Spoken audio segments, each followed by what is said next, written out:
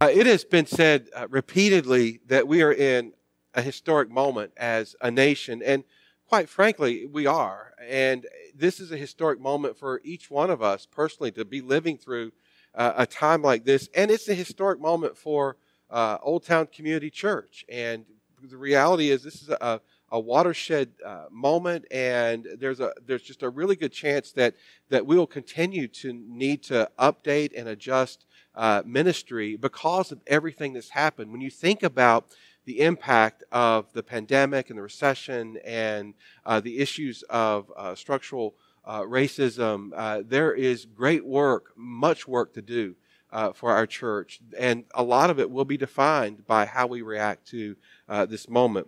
When we turn the page to 2020, no one dared dream that we would be faced with a pandemic and economic recession. And many of our brothers and sisters of color have been trying to get our attention about the reality of systemic racism.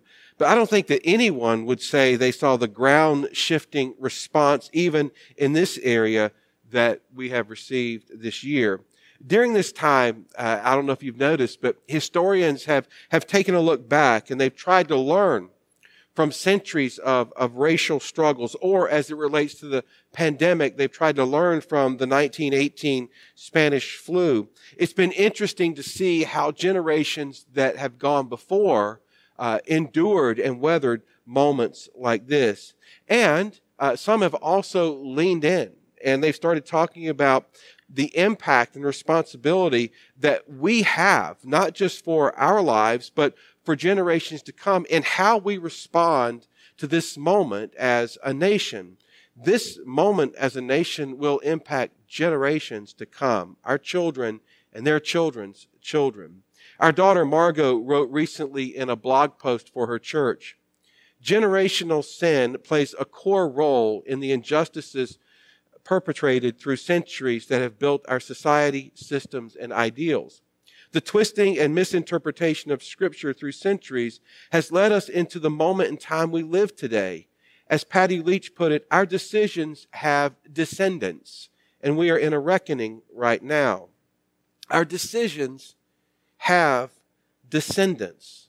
Our decisions, good decisions and bad decisions, have impact. And by God's grace, we want to make good decisions that have a powerful impact on our family. And by God's grace, we want to repent and pursue healing and forgiveness for the bad decisions so that we can be restored and renewed.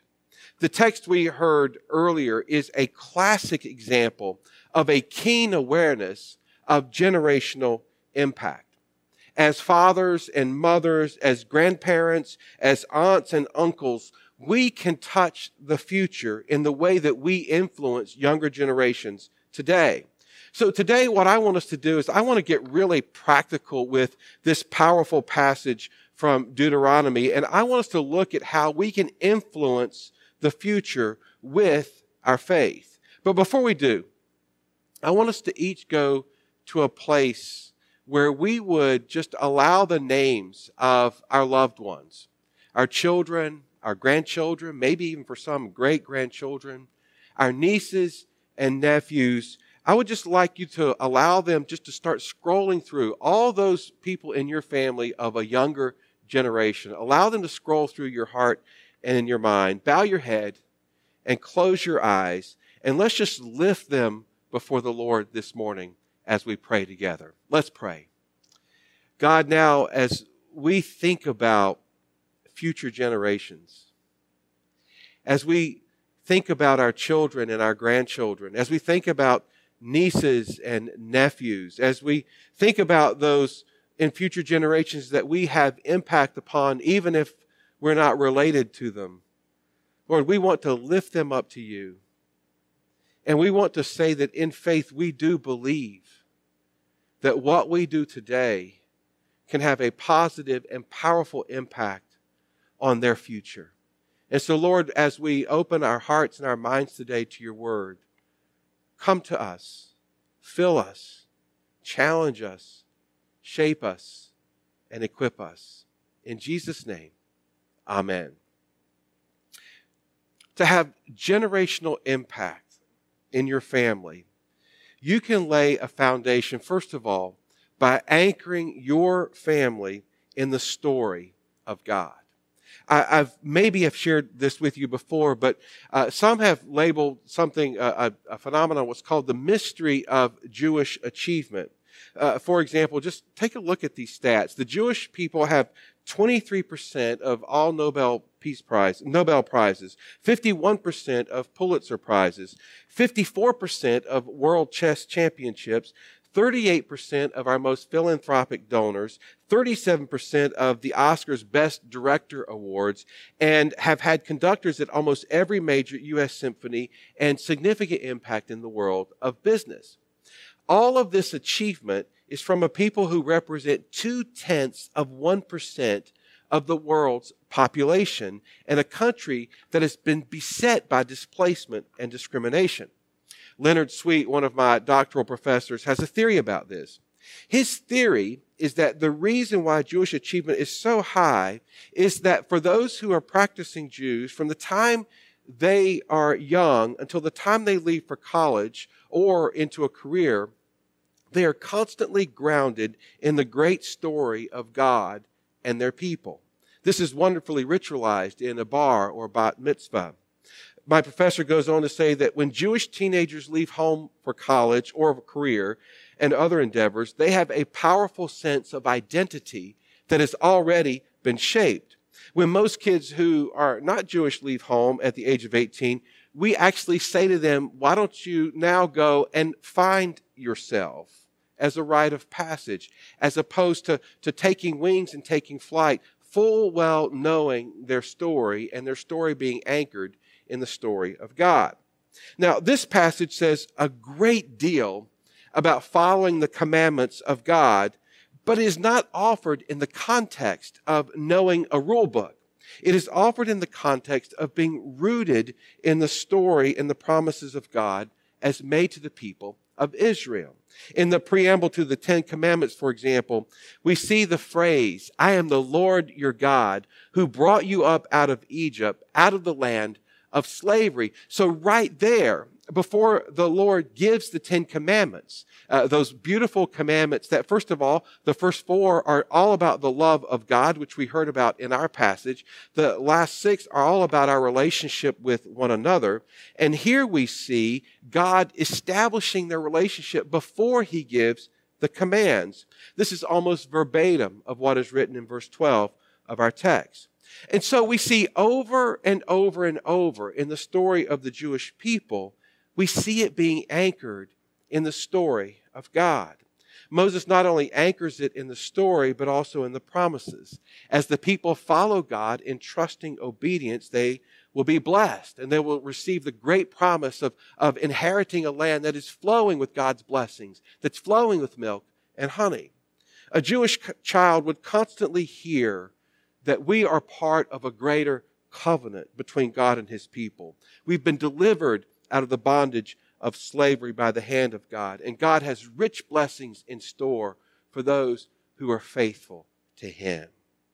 You know, one of the things I like to talk about often is helping your family, and not only your family, but you as an individual, to anchor your life story in the arc of God's story as seen in Scripture. And the arc of God's story as seen in Scripture has just 4 parts. The first part is creation, that God made us in the image and likeness of God. The second part is that we fell, we sinned, and when we sinned, our relationship with God was broken.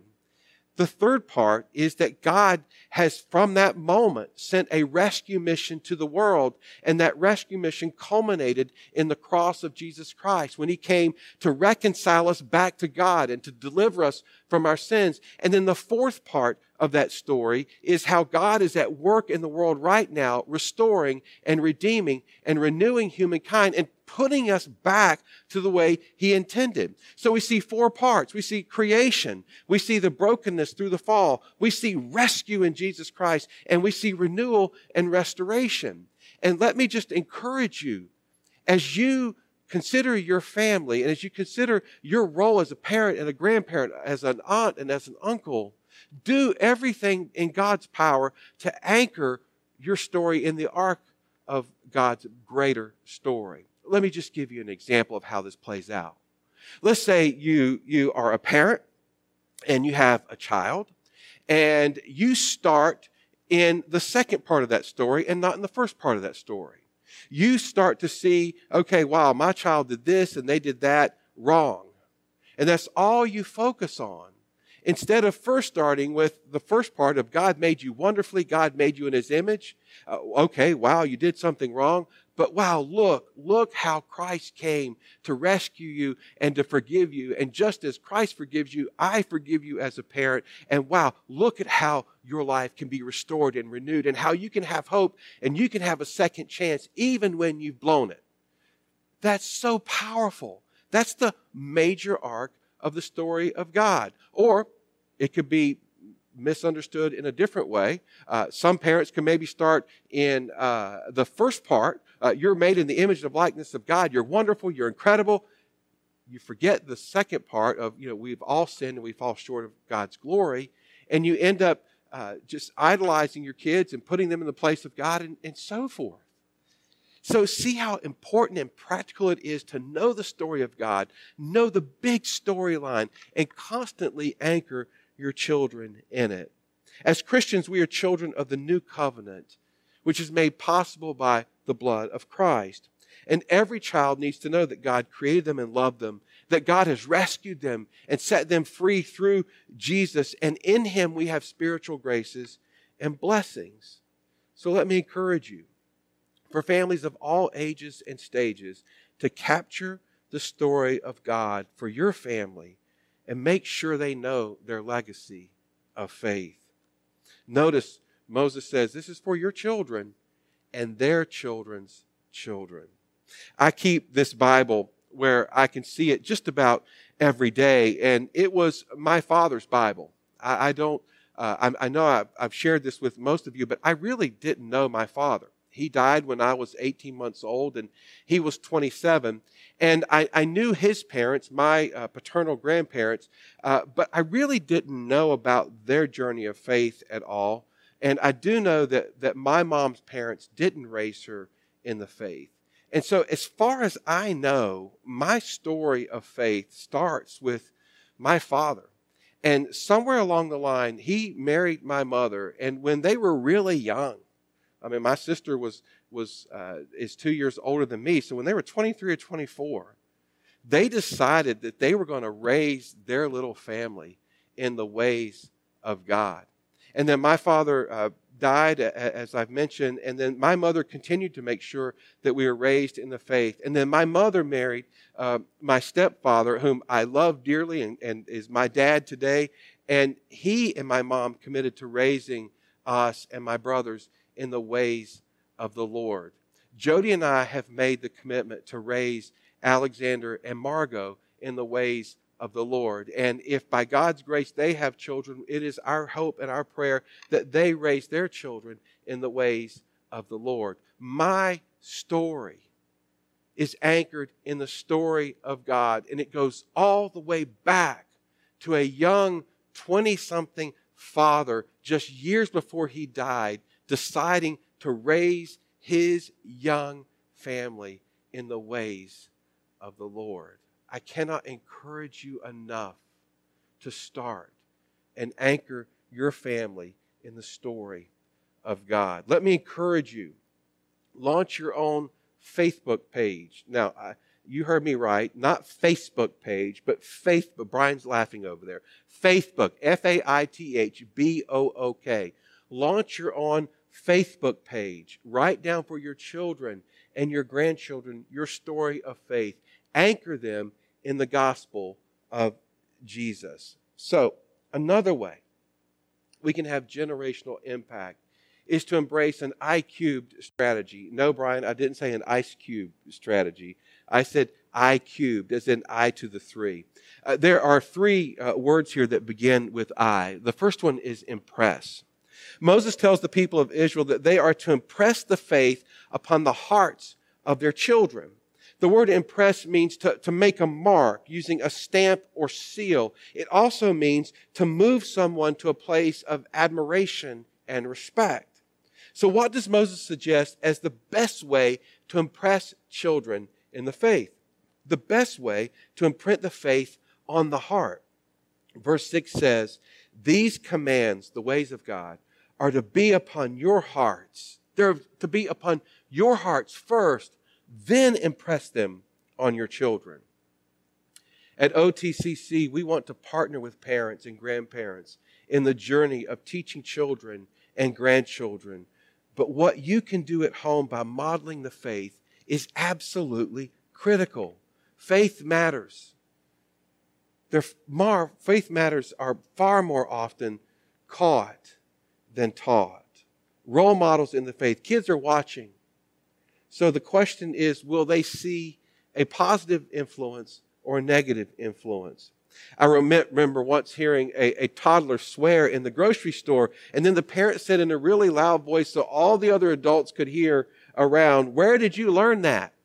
Well, you know where that child learned that.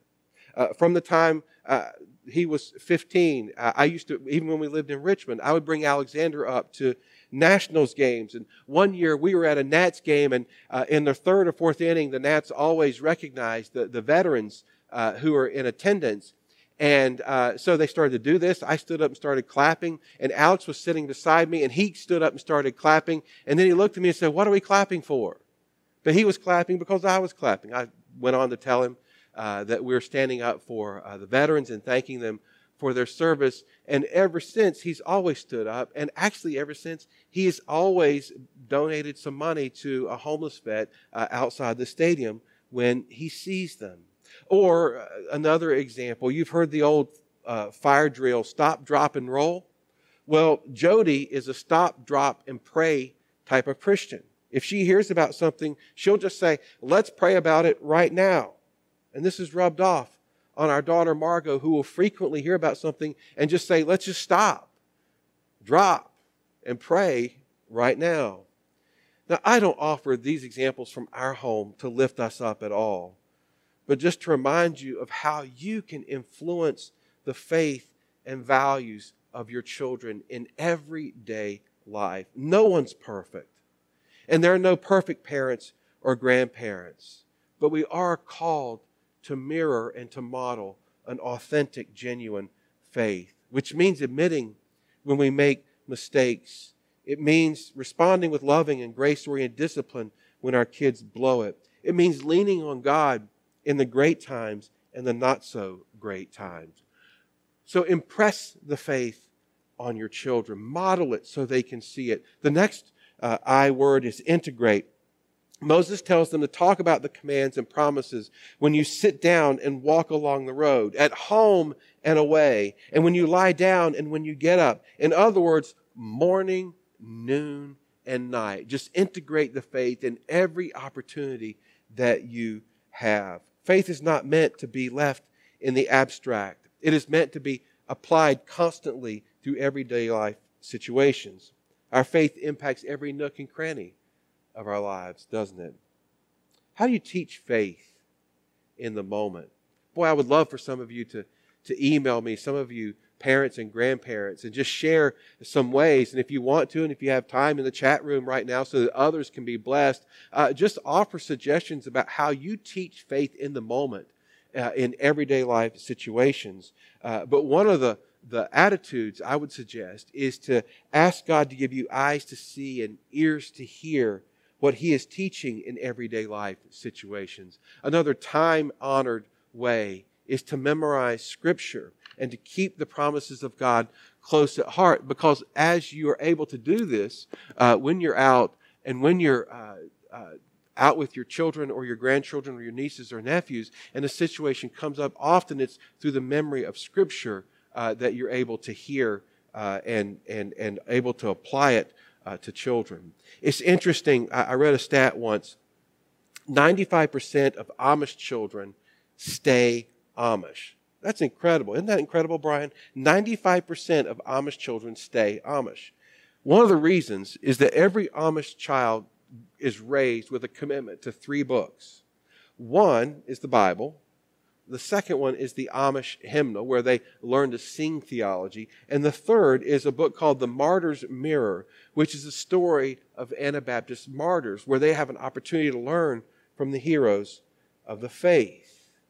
And the other way I would suggest to integrate is to find faith connections with your child's unique interests. So, for example, if you have a child that is extremely artistic, a course like art and spirituality, or if you have a child that is deeply involved in athletics, a fellowship of Christian athletes, and so on and so on, there are ways that you can take your child's unique interest or your grandchild's unique interest and begin to integrate the faith.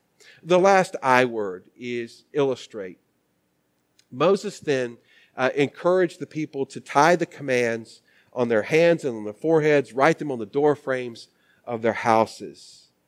What he's saying here is on your hands and foreheads was a constant reminder to daily prayer, for the constant reminder of God's word and the need for prayer.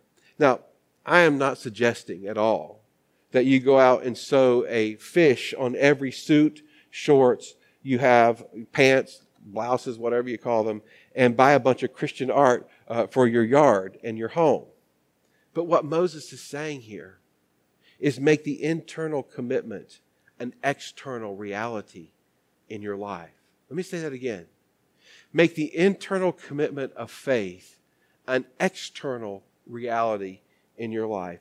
Demonstrate your faith through word and deed. So, as Brian mentioned earlier, over the last 6 weeks, we've given away we've distributed here about 55,000 pounds of food. Would that be an accurate estimate, Brian?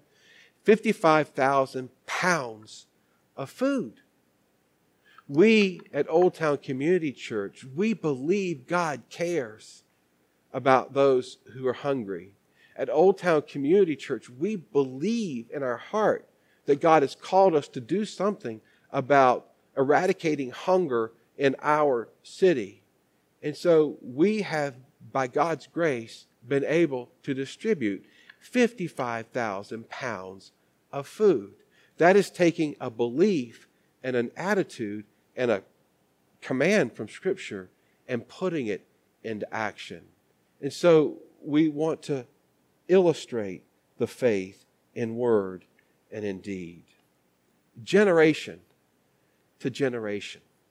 Transmitting the faith gives us that incredible privilege, incredible opportunity to touch the future for the glory of God and the blessing of others. May God give you all that you need to touch the future and to be a blessing for generations to come. Amen and amen. Let's pray and close our service. God, we lift up this incredible call that you've placed in our lives to impact our children, our grandchildren, our nieces, our nephews, those younger generations that you have put in our lives to have an impact upon. Lord, we lift up this call and we ask that you would find us faithful. Lord, we ask that you would give us all that we need by your grace to have this kind of impact. Lord, we know and we lift up and we just offer prayers of confession and we ask for your forgiveness for those times when we weren't good examples. And Lord, we know we all have them. And so, Lord, we lift these examples before you and we ask for your covering, your mercy, and your forgiveness. But Lord, your power comes to us, and your power comes to us by your grace, and we know that your power can turn our stories around. And so, Lord, even for those moments when we weren't good examples, Lord, you can turn that story around, and you can give us the opportunity and the ability to have such a powerful impact on the future. And so, Lord, I ask for this today. I ask for this for every single person, for every single family in our congregation and those of our friends who are watching. And I pray that you would help us to be mindful of the impact we have for generations to come, that you'd help us to live like it matters, and you'd give us all we need to be a positive influence for you, for the sake of our children and their children's children. In the name of Jesus, our Redeemer, we pray. Amen.